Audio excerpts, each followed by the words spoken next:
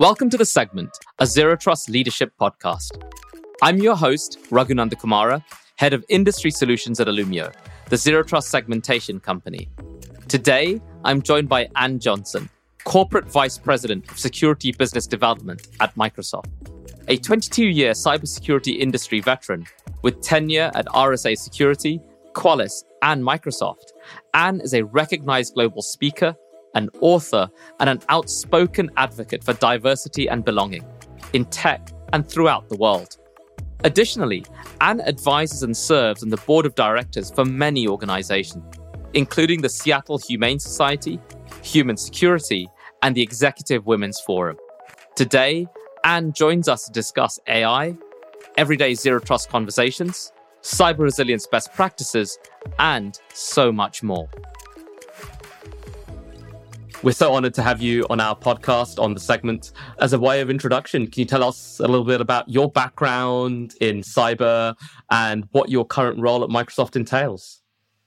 Yeah, thank you, Raghu. It's wonderful to be a guest. I lead today at Microsoft, our strategic partnerships and M&A for cybersecurity. So it's a wonderful job. I think I have one of the best jobs in cybersecurity because I get to see everything in the industry, the newest stuff, the things that are nascent, and then think about how we partner with everyone to really build a security ecosystem because we fundamentally believe security is a team sport.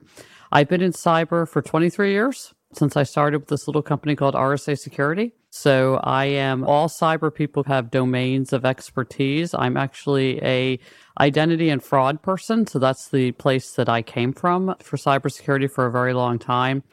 And been at Microsoft about 7 years and have done a few different jobs here, but it's just been this extraordinarily fun run and really exceeded our expectations with our ability to bring customers solutions that will simplify their security and help them be more secure ultimately. That's incredible. So, you've had such a storied career in cyber. What continues to keep you interested and motivated to stay in this domain? It changes every day, right? I'm one of those people that your brain never shuts off and you're looking for constructive things for it to focus on. And what I find is the dimensions with cyber just are dynamic and the actors who are the bad actors change and the threats change and the landscape changes. And as companies now are modernizing, that made a huge change to cyber. And now we have this thing called artificial intelligence, the natural language models and ChatGPT that are becoming real. So it's so dynamic and fun and ever evolving. It just continually keeps me interested. You kind of brought up AI and those natural language models and ChatGPT. So in your opinion, the potential threat they pose and how they could be leveraged by malicious actors, is that very much real? Or at the moment, is it just more hype than reality? What's your opinion on that? Yeah, so look, I don't know that it's real today. I think that as we continue to think about artificial intelligence and natural language models, they obviously are going to be abused by bad actors. And I think in two ways, right? The first way is they're going to leverage the technology to launch some of their attacks, right? They're going to figure out how to leverage the technology to make it easier, faster for them to launch attacks. The second thing, though, is that we need to secure the models themselves. We need to secure the data. We need to secure against data poisoning. We need to secure against model poisoning. Because if you think about AI, it's not just for cyber. The world's data is going to sit there in some way or another in the future. And that is a great target-rich environment for any bad actor.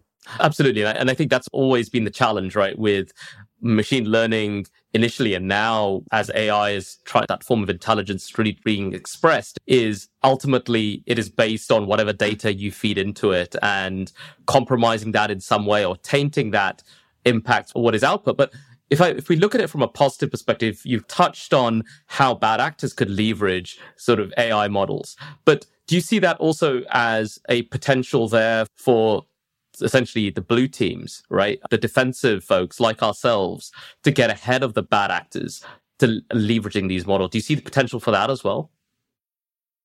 Yeah, I think that there's absolutely huge potential, right? For our blue teams, for our red teams, but also for us internally to learn from what we think the actors are going to do. Our job in this industry, I've always believed, is to stay a step ahead of them.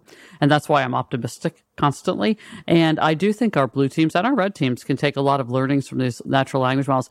The thing it does is it makes it more egalitarian. So if you're not a coder, let's say you're not somebody who's written a line of code, you actually have the ability now to really send a prompt into a system and have it execute something for you, which means it opens up this world that, whether it's you're doing investigations or red or blue teaming, you've suddenly opened the world to a much broader audience.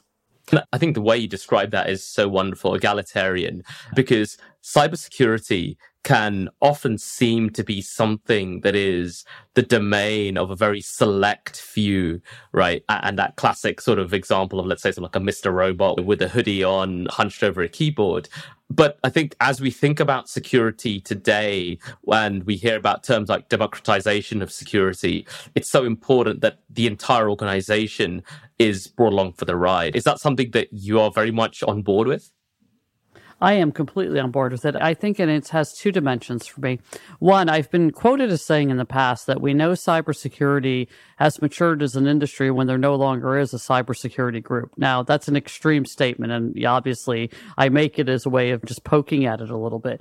Cybersecurity is everyone's job, and the more we can make the tools easier for people to use and we can truly make it everyone's job, the more secure we are ultimately going to be.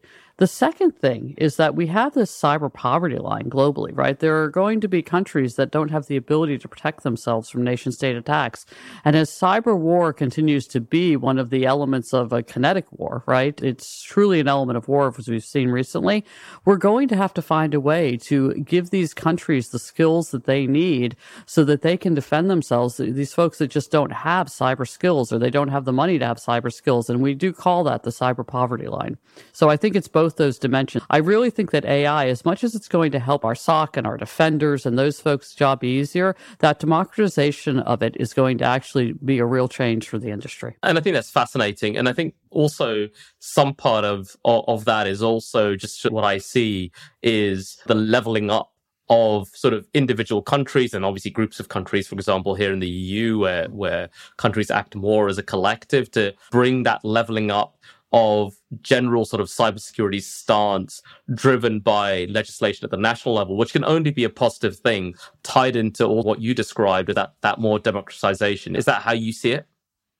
It is how I see it. And I think that democratization has to exist as well as there has to be global standards and there has to be global regulation, but there also has to be global cooperation, right?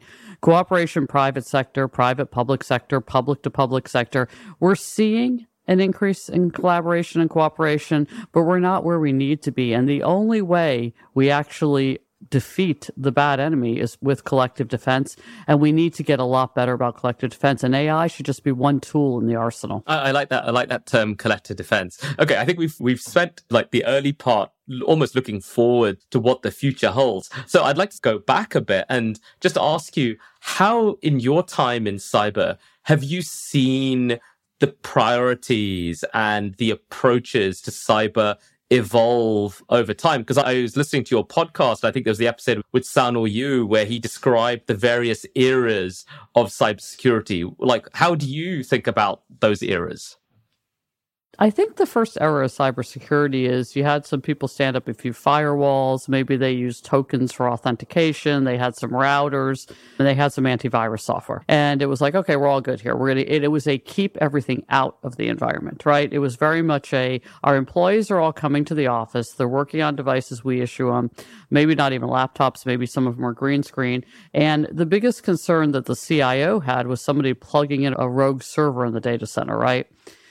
And then we've evolved to this world where, okay, we've suddenly become more mobile and people are working on various devices. And there's this bring your own device concept. And by the way, we started assuming breach somewhere around, and it's probably been about 10 years now, we've started assuming breach, right? We assume somebody is in your environment.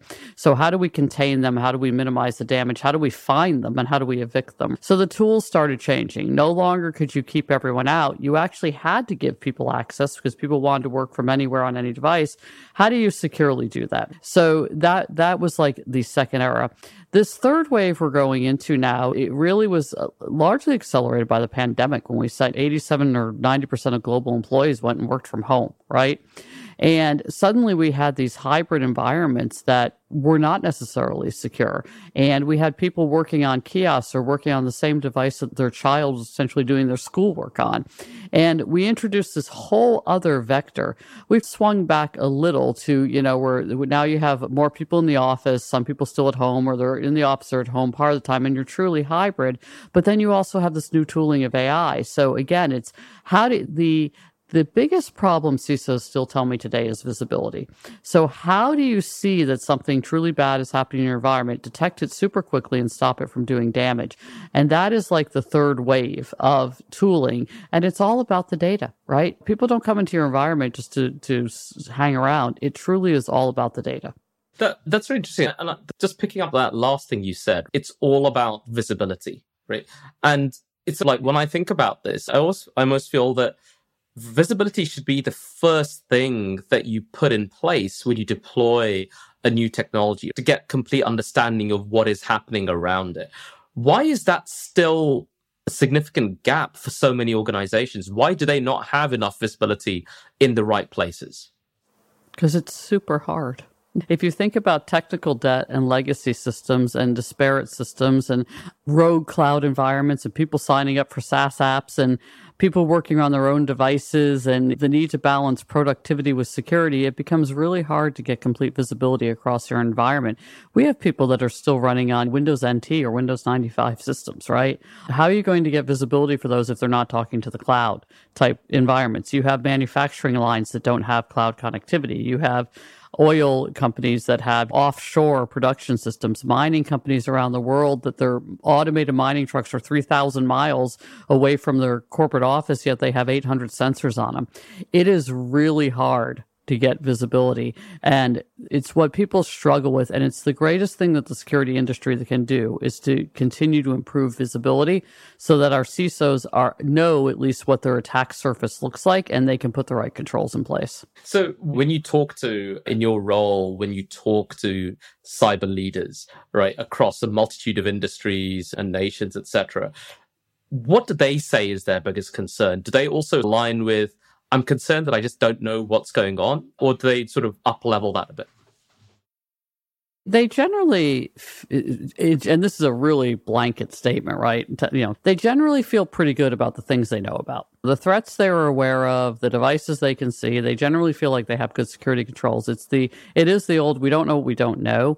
And the concern is that someone could have been in their environment for 18 months in some type of rogue system, right? Or somebody brought a new SaaS app online and didn't tell corporate and how they're sharing data with it. ChatGPT goes into that category, right? A lot of questions we get are, we don't have the visibility of what potentially confidential data our employees are putting in a system like that. So they have hyper concern over this. We need to have maximum productivity for our organization, but we don't have visibility to what folks are doing. And if we don't have visibility to what they're doing, we can't secure it.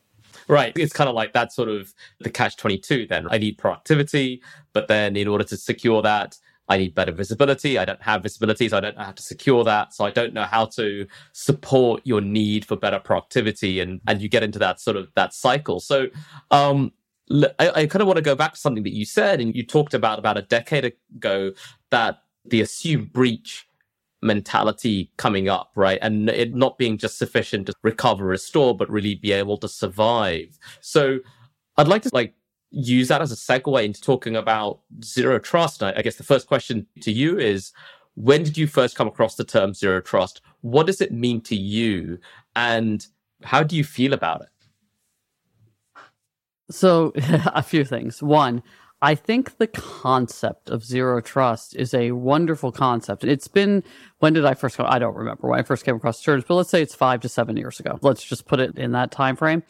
I think the problem is it's become this amorphous term that nobody really understands. And it was a marketing term for a while that people just say, hey, we're zero trust, with no grounding in principles. So we have really explicit principles around it. The first thing is you verify explicitly. Anything that happens in a session needs to be verified. Anything, whether it's a single piece of data passing through the environment, authentication, anomalies, etc. The second thing is you use least privilege access, right? You have to use least privilege access for all of your users. Most end users do not need admin rights on their laptop. You need to have some type of secure admin workstations. And these policies need to be adaptive. So people just have the just-in-time privilege they need when they need it, and then it goes away. And it needs to be logged and audited. The third thing is that assume breach, right? Always assume that someone is in your environment. Assume you don't have complete visibility. And that's where you get into encryption and data protection and DLP and having a really mature program around that. And that is super hard because people don't know where all their data is. And it's really hard to secure stuff that you don't know where it is. So zero trust to me is fundamental to cybersecurity. And most customers, by the way, whether they know it or not, they're on a zero trust journey. They're doing some pieces of this already. And it's just really having the program maturity. And there are some programs that are more mature than others. It's the typical early adopters that are more mature than others. But people often ask me, where do I start? What do I do? And one of the things I tell them is least privilege access is a really good place to start. And multi-factor authentication for 100% of people who access your environment 100% of the time is the other really good place to start. And I agree, right? And I think just listening to the way you laid that out, right? And if I think back to my undergraduate sort of computer science course, and I took a couple of modules on security, a lot of what Zero Trust really sort of talks about and preaches are the axioms of computer security, of information security, like least privilege. And to me, it's almost like, why isn't it those best practices haven't been followed from the get-go, and now we're almost reverse engineering what we have in order to accommodate something that we should have been doing in the first place? Like, why has that gap developed? Yeah, I think that people overprivilege access because they don't want any of their employees to run into productivity issues. I know that, by the way. So access is overprivileged just literally for productivity reasons. And you really have to be scientific about how you think about access. We are at the place in the industry that everyone talks assume breach. I think that one is very well known, but the verify explicitly everything that happens in the session is the harder thing, right? Because it used to be, and you know this, you would if someone was concerned about security, they would strongly authenticate, however they strongly authenticated. And then there was some type of role-based access control. And then that was good enough, right? Now we're saying, no, that's not good enough. Actually, every single transaction that happens in someone's session has to be interrogated because you could have malicious malware that's impacting the software. You could have malicious malware that's impacting the data. Somebody could have hijacked the session. Somebody could have followed them into the session, right? And so we're saying this explicitly verify everything that happens in the session is hard and it's new, but in order to have ultimate security, it's the place you really want to be. And so what does that then translate into sort of what customers are asking for and then what they're executing on? What is that typical sort of conversation that you'd have? And I guess in your role, it's very much at that exact level. Does the conversation start from organization XYZ, we want to build out a zero trust program.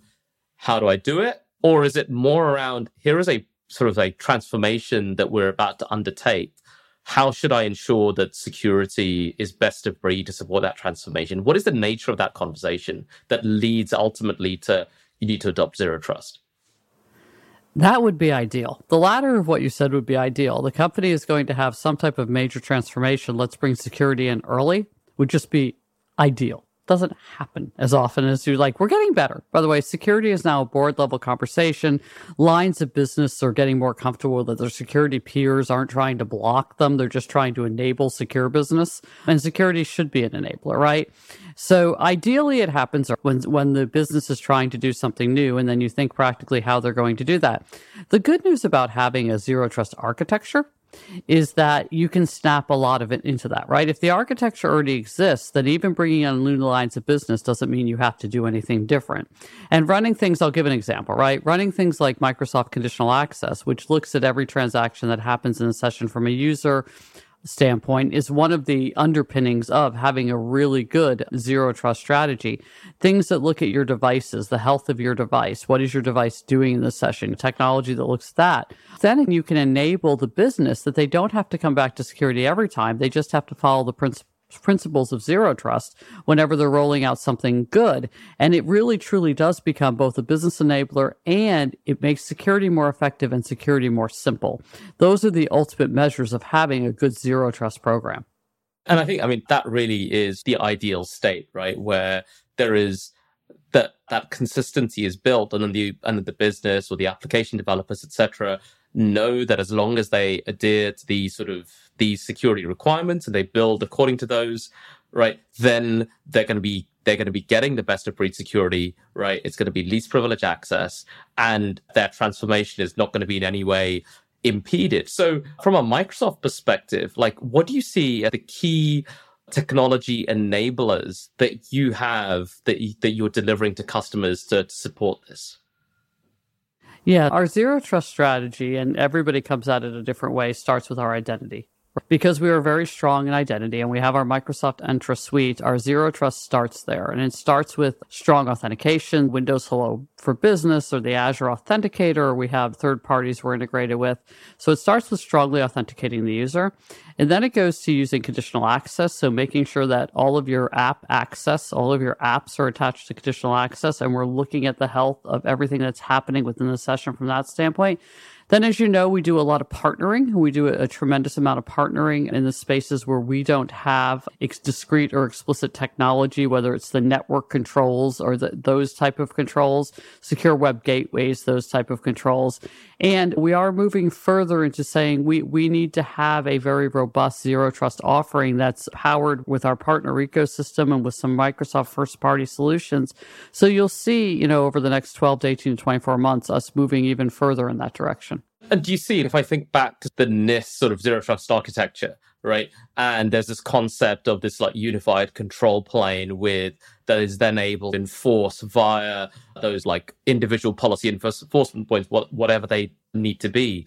Do you see it as being realistic that at some point in the future, we will see true like single policy sort of control planes that are able to go and deliver that zero trust enforcement across all of the pillars? That, let's say if we go refer back to Forrester's original sort of zero trust definition and the pillars that they talk about, do you see that as being something realistic? We have been trying to get to things that are single panes of glass for a ton of controls for decades, right? Ideally, we have very few controls where someone has to interact, or we obfuscate the complexity from the end user. Even if there are, for Microsoft, even if there's partner solutions under the hood, we obfuscate the complexity for the end user and for the admin so that they can do all of their control management in one place. We're not there. As an industry, we're not there. I know you all are doing your piece of a lot of work with Zero Trust, but the simpler we can make the solutions and the more aligned we can make the controls and the ability for the admins to work in a single console, the better the industry is going to be. So it's an ambition.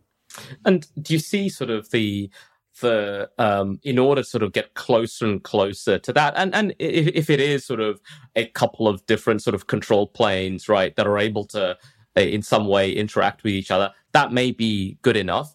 But is the key thing their same, essentially, like zero trust, sort of the modern definition of zero trust talks, among other things, about a context-based, risk-based, context-based ability to sort of define policy. So is it important? I guess it's essential that that those control planes share the same context and the same view of risk in order to be able to do that consistently. Is that, I guess, the first step? So if you think about your segmentation platform and that being a user control place where the user can actually have visibility across all the workloads and devices, and then you can set up your granular segmentation policies, to the extent that can run underneath or alongside what we are doing, right, with our zero trust control plane, and we can just point the user to Illumio with one click. But my ideal scenario is you have this ecosystem, and Microsoft is sitting at the front of the ecosystem with our platform, and we are Entra platform, and all data is coming to us and it's going through conditional access. And then we are leveraging, because we're not going to be 100% of the solution, we're leveraging places like Illumio to do specific work, but we're obfuscating the complexity of the end user having to spin up a completely different console to have to do that work. Yeah.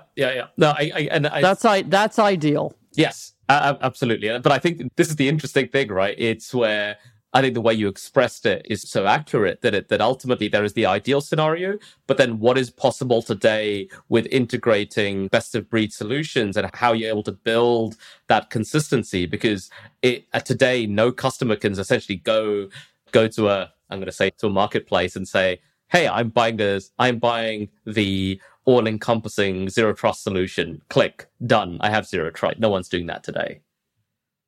No, but that's why our ambition is to be the platform, and it's the platform that others build on top of, right? You build your solutions on top of our platform, and that way the traffic comes to us, it goes through conditional access, and we can feed out with all of these different partners that we're bringing into our zero trust ecosystem. Our ambition is exactly what we're talking about here, but we're not there yet, and we're probably 18, 24 months away from being there. Sure. I mean, that's an exciting 18 to 24 months then. That's not too far on the horizon. So I kind of want to shift gears a bit and talk about how you see what's happening from a legislation and regulation perspective, not just in the US, but globally, that you feel is going to drive or accelerate adoption of zero trust, right? Everyone talks about the Biden mandate and what's followed up on the back of that. But also we're seeing things like, let's say, the EU, right? NIS2 and DORA, and we're seeing similar regulation out in APAC and so on. How beneficial do you think this legislation and regulation is going to be to really accelerate the adoption of better security practices? Do you think there's going to be a significant positive outcome? I think to the extent, the EU did something really interesting with their concept of having a cyber dome almost and having collective defense within the EU. And that type of regulation and that type of requirements and that type of framework moving forward is really high impact and meaningful. One of the challenges our customers who have or work in global environments is that the regulations lack consistency. And I'll use an example. The one great thing about GDPR is it drove consistency. Right? Whether you liked it or didn't like it is not the conversation. The conversation is you understood what your requirements were if you were in the EU, right? From a privacy standpoint. So I think to the extent that we can get regulation that is more aligned and more consistent, and the industry can help educate the regulators and the regulators can talk to the experts, I think that there's going to be a tremendous amount of value there. I do. And we welcome the opportunity to have constructive conversations on regulation across all parts of tech, right? Including AI, because it's needed. But what's challenging is if you have, I think the number is around 250. Microsoft looks at about 250 unique regulations around the globe on a daily basis to see if we need to be compliant. There has to be more consistency in region. There has to be more global standards, because at the end of the day, it's really tough for organizations to work at that pace on compliance, but also run a security program and run their business. If you think about something like DORA, right? And I know that you're very passionate about talking about sort of cyber resilience, right? And the move towards this. Do you see that, something like that, as bringing the consistency into a particular industry? Or is it still, the challenge is that it's still then got to be enacted at a country level that sort of then brings the complications of how quickly it's going to be adopted and so on? Yeah, I think that's right. I think the uniqueness within country is going to drive complexity that's not thought of. Your ability to recover from an attack is the most important thing you have, right? Your ability to get your core business systems back online after an attack is one of the most important things that you have. And I think any regulation that, actually helps organizations do that without adding a lot of overhead is fantastic. But the actual implementation at a per country and a per business level is going to drive a lot of complexity. So then if we then change this a bit, right, from an organization's perspective, what should they be thinking of when they think about cyber resilience? How should they be thinking about building out the right controls to give them a level of cyber resilience that their board is happy with, that guarantees a certain minimum level of productivity? Yeah, and Raghu, this is something that, because you listen to my podcast at times, I've talked a lot about, I've written about, et cetera. I'm passionate about it. The first thing that businesses need to know is, where are your core business systems? What are the 3 to 5 or 10 or whatever systems that absolutely have to be online for your business to run? What are they? And that's everything from payroll to your customers to what is it that keeps the business going? That's number one. Where does the data sit for that is number two. Once you identify that, then you know what, in a lot of security programs will talk how they frame it as the crown jewels because they may not have the resources or people to secure everything, but they have to secure those things. Then what is your failover plan? Let's just say that those systems are all down. Where's the redundancy for those systems? Do you have a cloud environment? Do you have redundancy offshore? Do you have redundancy in a different country for those systems? How are you going to communicate, right? If your email system has been compromised, and that means possibly your messaging system has also been compromised, how are you going to communicate internally in your organization if you have an event? What is going to happen? There has to be it. How are you going to, who is going to speak to regulators and how are they going to speak to regulators? Who is going to speak to publicly and how are they going to speak to publicly? Who is going to communicate with your lawyers? Who is speaking to your employees and how are they speaking to your employees? Do you have a third party already on that under contract on some type of agreement on a retainer to do incident response? Do you have a third party on a retainer to rebuild your systems? I know it sounds really tactical, but where are your backups? And have you actually tested you can recover from your backups? And are your backups in line so that they can be compromised? One of the things ransomware actors do is one of the first things they do is go look for your backups because they want to actually corrupt those backups. So all of those things have to be, so it's not just technological, it's all the business side. And then you actually need to have tabletop exercises and assume you've had an event like this and you have to actually plan. You have to run the plan a few times. We all do red teaming and blue teaming and purple teaming, but do you do a tabletop exercise that says your environment's completely down? Now what? And you need to do that a couple times a year, not just with the operational folks, but with your executives and potentially with your board at least once a year.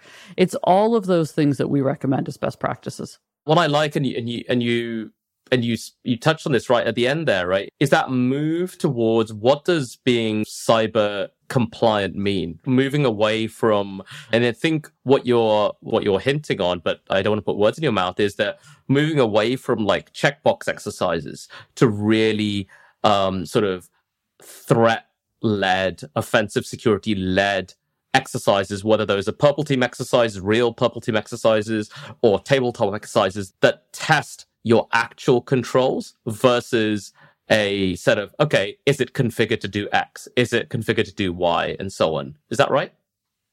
That's right. And I would say, and just what, like you said, there's a lot done back. The first question is, whose job is it? Who owns cyber resilience for your organization? And the plan for cyber resilience, every organization that I can think of, every large organization has a natural disaster plan. If you had a natural disaster in your region, you have a plan for how you're going to bring your business back online, keep your employees safe, etc. You need that exact same plan for cyber. And then whose job is it, right? Is it the folks that do your resilience? Is it your cyber team? Those decisions all need to be made now, not after you have an event. Just following up from that, what are the key things that CISOs without fail should be reporting to their board that actually provides a clear indication to the board, to the CEO, of how the security program ties to the business objectives? Like, what are those, let's say, 3 key things? Yeah, the first thing I want to say is understand your board aren't security people. They may not even be technology people. Understand that first, because whatever you're going to talk to the board about, you need to put it in language that they will understand. The language a board understands is risk. So everything that you talk about should be related to business risk. This is just a really basic example. If we do not roll out multi-factor authentication to our organization, there is a much higher risk for us because we know that the number one attack vector is still phishing and people using weak passwords, right? So that is a risk the business should be able to understand, especially when you're trying to get budget for that. But at the board level, you want to go in and keep it very simple. Go over maybe your top 10 risks and keep it in that risk language and keep away from, hey, I want to talk about our end-to-end encryption strategy. Talk about why you have an encryption strategy and what it's going to accomplish and how it's going to lower the risks for the business. That's what I would encourage CISOs to do. And CISOs used to be really technical roles. They're getting to the place now where CISOs have to be really good business people who understand the technology and how the application of the technology to the business.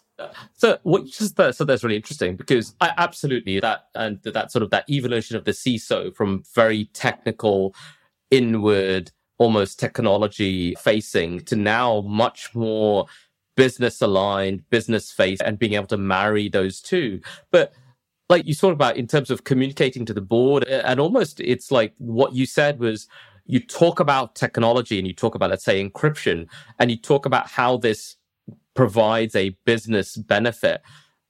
To me, that still feels like bringing it to a very low level to the board, and it's potentially terminology and concepts that they wouldn't understand. So can you talk about that a bit more? Yeah, let me clarify what I said. No, I don't think you should talk about encryption to the board. I think whatever technology you talk about, you should talk about only business risk. So what is your data what is your data security program, and how does that enhance reduce your business risk? Everything you talk about should be business risk. But no, I don't think you should talk encryption to the board. And that's the point I was trying to make. Don't talk technology, talk business risk and how a program is going to drive down your business risk. Yeah. No, understood. Okay. I'm perfectly clear, and there's no ambiguity in that. So we're talking about cyber leaders, right? And you've already spoken about sort of the evolution of the CISO that you've seen in your time in cyber. Where do you see that evolution sort of leading to over the next few years, right? How do you see that CISO role continuing to evolve? I think the CISO role is going to continue to evolve and be obviously going to be much more demanding. We have a great CISO at Microsoft. Brett Arsenault, a wonderful CISO. Most of the CISOs I know are wonderful humans who want to do the right things, who are in a thankless job because you get blamed for everything and thanked for nothing. But the role is going to continue to evolve to this business level complexity. You need to understand regulation. You need to understand how the controls apply to regulation. You need to be able to speak to the folks that are on the front line of the SOC. You need to be able to talk to your board. It is a really tough job, but the more that the CISO, like Brett does, can align his priorities to the priorities of the business, the more effective you're going to be in that role. And sort of for you personally, right? What are you excited about, like looking forward in cyber, whether that's a technology evolution, whether that's a people evolution or a sort of legislation evolution? What are you really excited about over the next few years?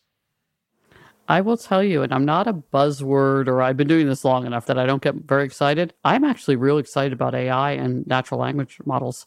The ability to extend the capabilities of cyber to a much broader pool of talent who can actually contribute to the industry will help reduce our talent shortage we have, as well as the application of the technology itself to reason across millions of and trillions of signals that people see in their environment and actually tell you what a real problem is. It gives you visibility much more quickly.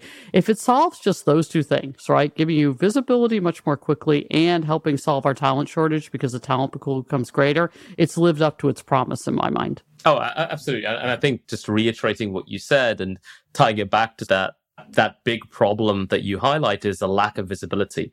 If it enables us to improve visibility, I think from that, we can lead to better decision-making and better security, which is ultimately the outcome that we want. Correct. That's exactly right. Awesome. I mean, Anne, this has been such a pleasure to speak to you today. And of course, right, for our listeners, if you want to learn more about trends, if you want to choose one security leadership podcast that you absolutely have to listen to, then tune in to Anne's podcast, Afternoon Cyber Tea with Anne Johnson. It's on CyberWire. It's on all the usual podcasting platforms, and go and listen to all of the previous editions because there's just so much fantastic content in there. And thank you again for your time. Really appreciate it. And it's been wonderful conversing with you. Thank you so much, Raghu. I appreciate it. It's been a great conversation. Have a wonderful day. Thank you.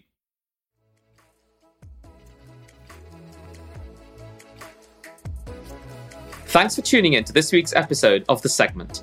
For even more information and Zero Trust resources, check out our website at illumio.com. You can also connect with us on LinkedIn and Twitter at Illumio. And if you like today's conversation, you can find our other episodes wherever you get your podcasts. I'm your host, Raghu Nandakumara, and we'll be back soon.